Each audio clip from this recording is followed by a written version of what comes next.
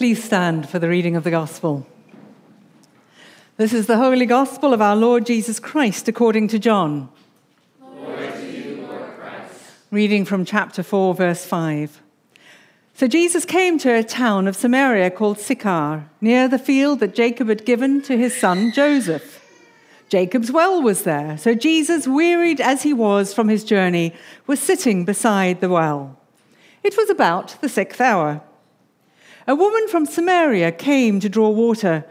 Jesus said to her, "Give me a drink," for his disciples had gone away into the city to buy food. The Samaritan woman said to him, "How is it that you, a Jew, ask for a drink from me, a woman of Samaria? For Jews have no dealings with Samaritans." Jesus answered her, "If you knew the gift of God and who it is that is saying to you, 'Give me a drink,' you would have asked him, and he would have given you living water." The woman said to him, "Sir, you have nothing to draw water with, and the well is deep. Where do you get that living water? Are you greater than our father Jacob? He gave us the well and drank from it himself, as did his sons and his livestock." Jesus said to her, "Everyone who drinks of this water will be thirsty again. But whoever drinks of the water that I will give him will never be thirsty again. The water that I will give him will become in him a spring of water welling up to eternal life." The Gospel of the Lord. Praise to you, Lord Christ. Please have a seat. Let me add my welcome to Amy's. My name is Liz, and I am the vicar here, and I'm delighted that you are here with us celebrating our first birthday tonight.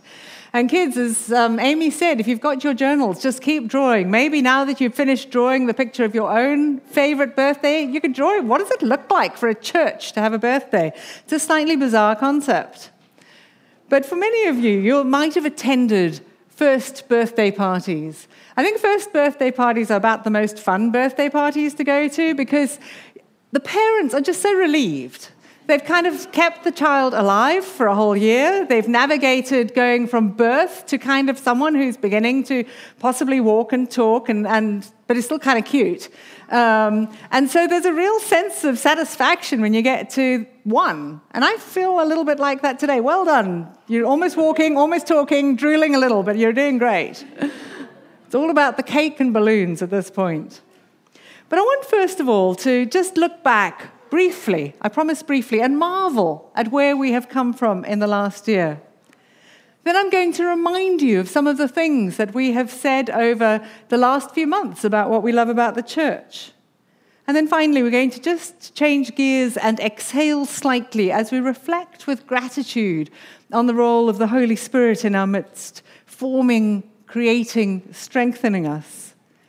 And then, finally, many of us will stand and make commitments to this church as we have our first members make promises tonight. So first of all, we have done so much in this last year. And by we, I literally mean we. So I'm just going to get, much to their embarrassment, a few people to stand up. First of all, I'm going to get the staff to stand up. Just let's stand up. You've worked really hard. Yeah, okay, stand up, all of you. And then stay standing. I'd like the transition team to join them. So if you're here and you're on the transition teams, they also worked really hard. Perhaps you were on the servant team right at the beginning of this church. Perhaps you could stand up. Also done a fantastic amount. And then perhaps if you have ever volunteered in any way, shape, or form, maybe you've laid the table or laid something out, will you stand up? Okay, and if you have ever visited us and you've been part of this too, will you stand up? Okay, look around, and we're going to just whiz through a few just memories of some of the things that we've done. But now just look at the people around you. And you can just say it quietly, but well done. Well done. Just say well done to each other, and then you can have a seat. Once you've said well done to a few people.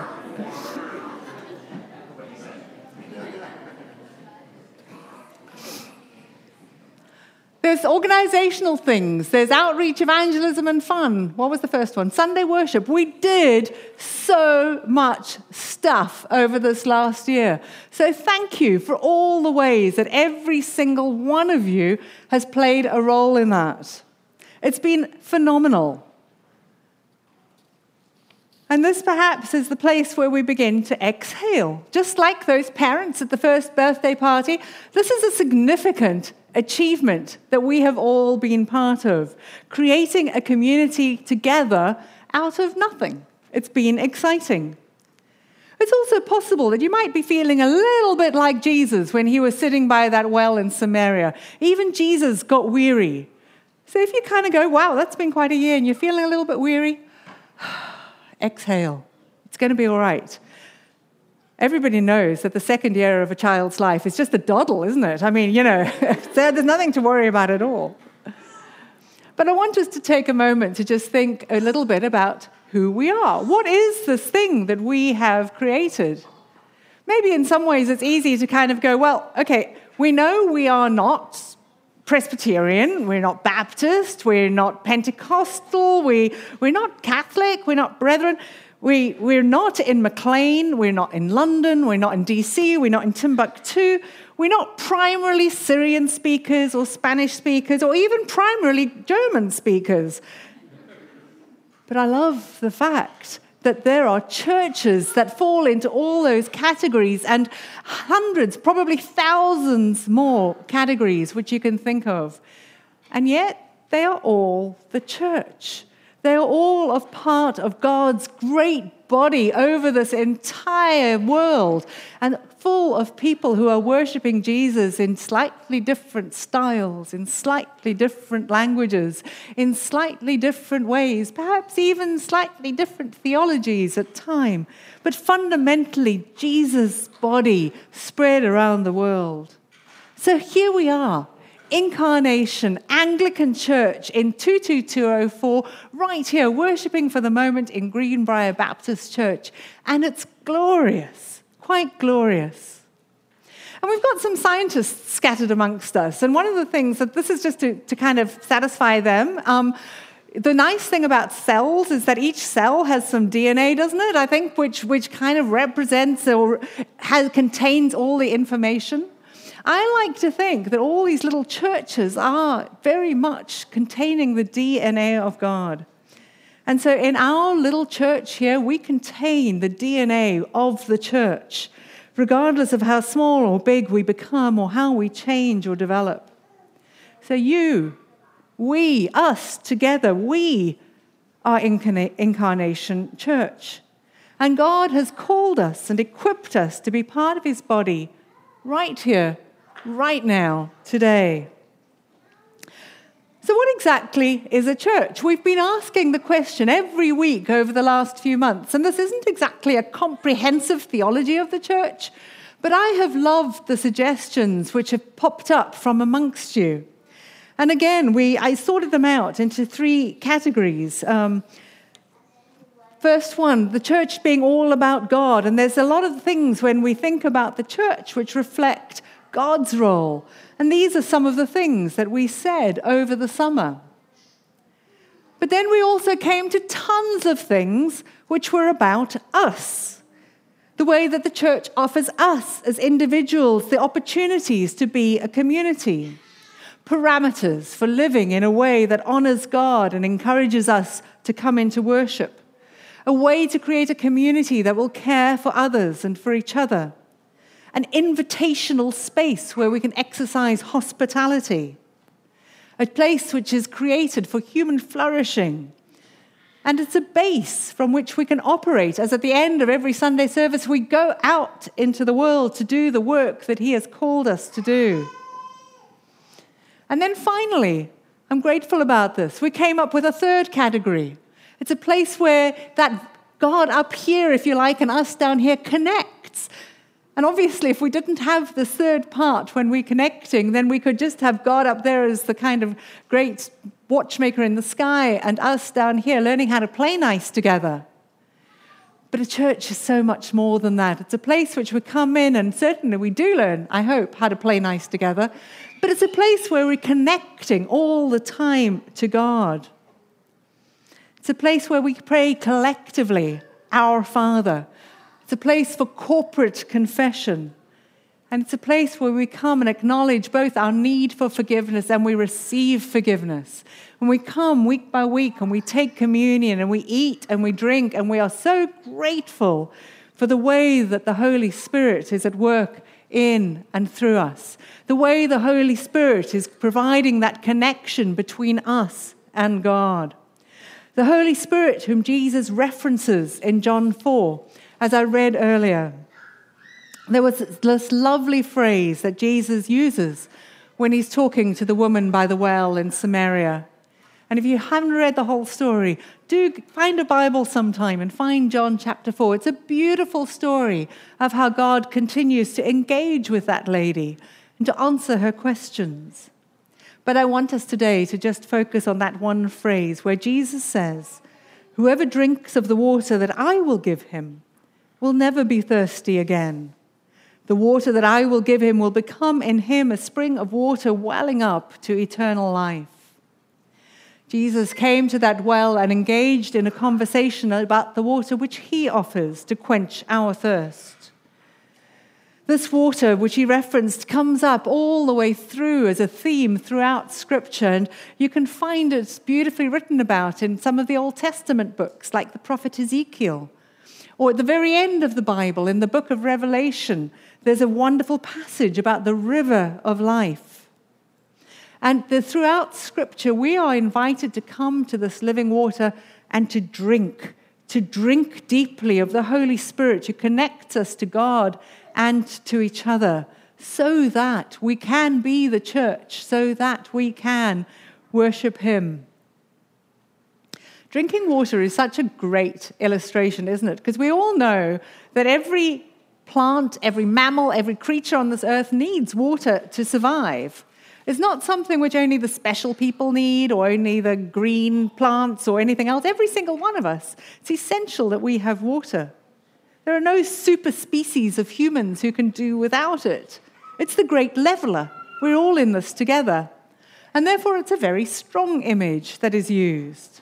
Because water conveys our food. It helps us to get energy. It nourishes us while shuttling out toxic substances.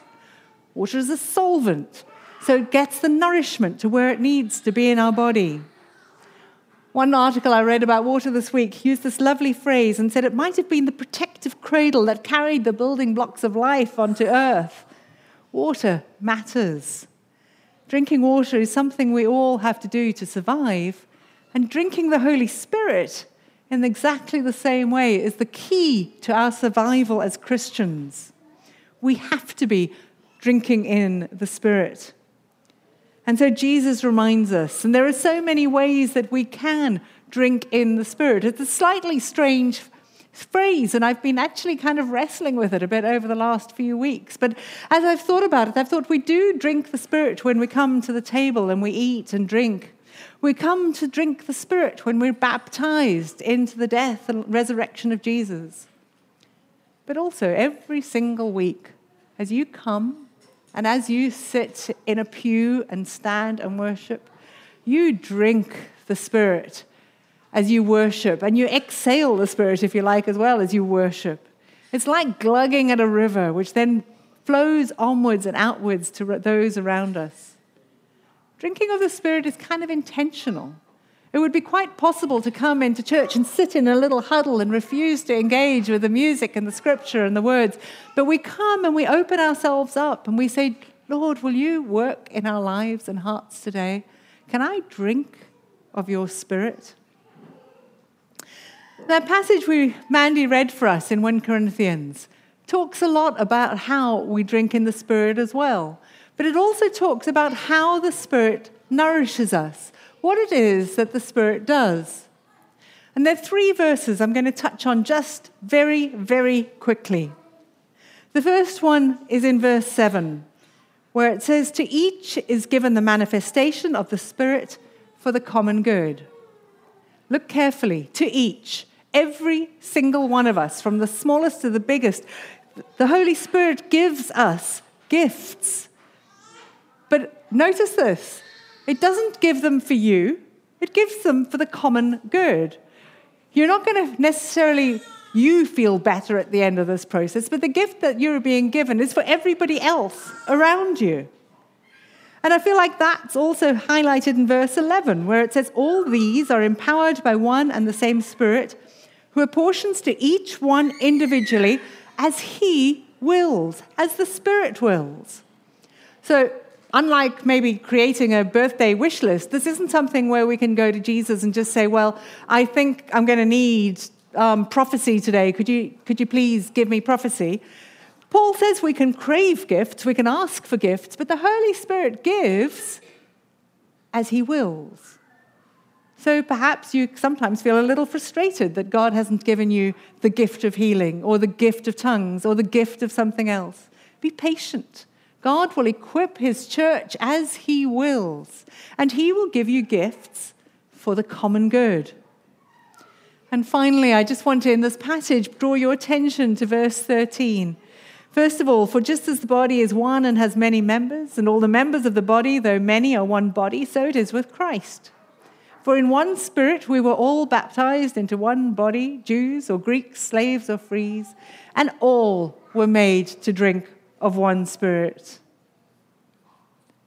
Look around you again. Take a note of those people you just said well done to. Be so grateful for them. Be so grateful for the ways that they together are helping to form our community. And then bear in mind, if you are going to need the kind of outflowing of a gift, you need somebody in this community to be equipped with it. It's a good motivation to be praying for each other faithfully, even if it's on slightly selfish motives. Pray for each other. Pray for each other that we will receive the gifts, that we will have our hands open so that as we drink of the Spirit, God is able to fill us up, that God is able to give us the things that he needs for the common good. And so, as we consider our common life, in just a moment, we're going to come to something which I've been waiting for about, I was going to say a year, but maybe 2.5 years. We come together to make commitments to each other. Now, as you look around, in a moment, as we stand to make our promises, there'll be some people who won't stand. Some people aren't 18 yet, which is unfortunately one of our prerequisites. Some people have got personal reasons for not wanting to do it at this point. Some people aren't baptized. Some people are just visiting us for the first time, and that might be a little bit awkward. But there are reasons why people are not standing up. But in a moment, I'm going to ask you to stand. And in a moment, we're going to tell God and each other that we are committing to this church for this season in our lives. In the promises that you have already seen, I hope, we will use our 3 incarnation words of worship, welcome, and wonder. We will recognize that we are a spiritual family, and as such, we are also going to make promises to the children and young people who are amongst us, who can't yet become members, but who are so much a part of this community. And we will drink deeply of the Spirit, delighting in the way that the Holy Spirit gives gifts to all. And we'll ask for those gifts for each other, asking God to equip each one of us for the work he's calling us to do in South Arlington. And so do ask for the gifts. Ask for the gifts that were enumerated in that passage, whether it's speaking in tongues, prophesying, discerning spirits, praying for healing, interpreting, but ask for any of the others that come to mind as well, and ask that God will give us the gifts we need. And above all, let's give thanks. Let's give thanks that we're part of a much bigger body than just us here, with a history that goes deep, deep, deep, and a power that extends into the heavenlies. And give thanks that God is mighty, and he's for us, and he equips us. As I'm going to pray for a moment, perhaps you might want to sit with your hands open, with a stance, a physical stance, which says that you are waiting to receive from the Lord. Let me pray for us. Holy Spirit, we thank you for the work that you do in touching our lives and in touching God, the Father, the Son, and the Holy Spirit all together. Will you enable us to worship you? Will you equip us individually and corporately? Will you give us all the gifts we need to operate as your body here in South Arlington? Thank you, Holy Spirit, that you minister to us. We pray that you will continue to drive out the fear and loneliness and darkness that can so easily beset us. We ask you to feed our deepest places. We ask you for the gifts we need as a community, the resources we need to be your church of welcome, wonder, and worship in South Arlington. Amen.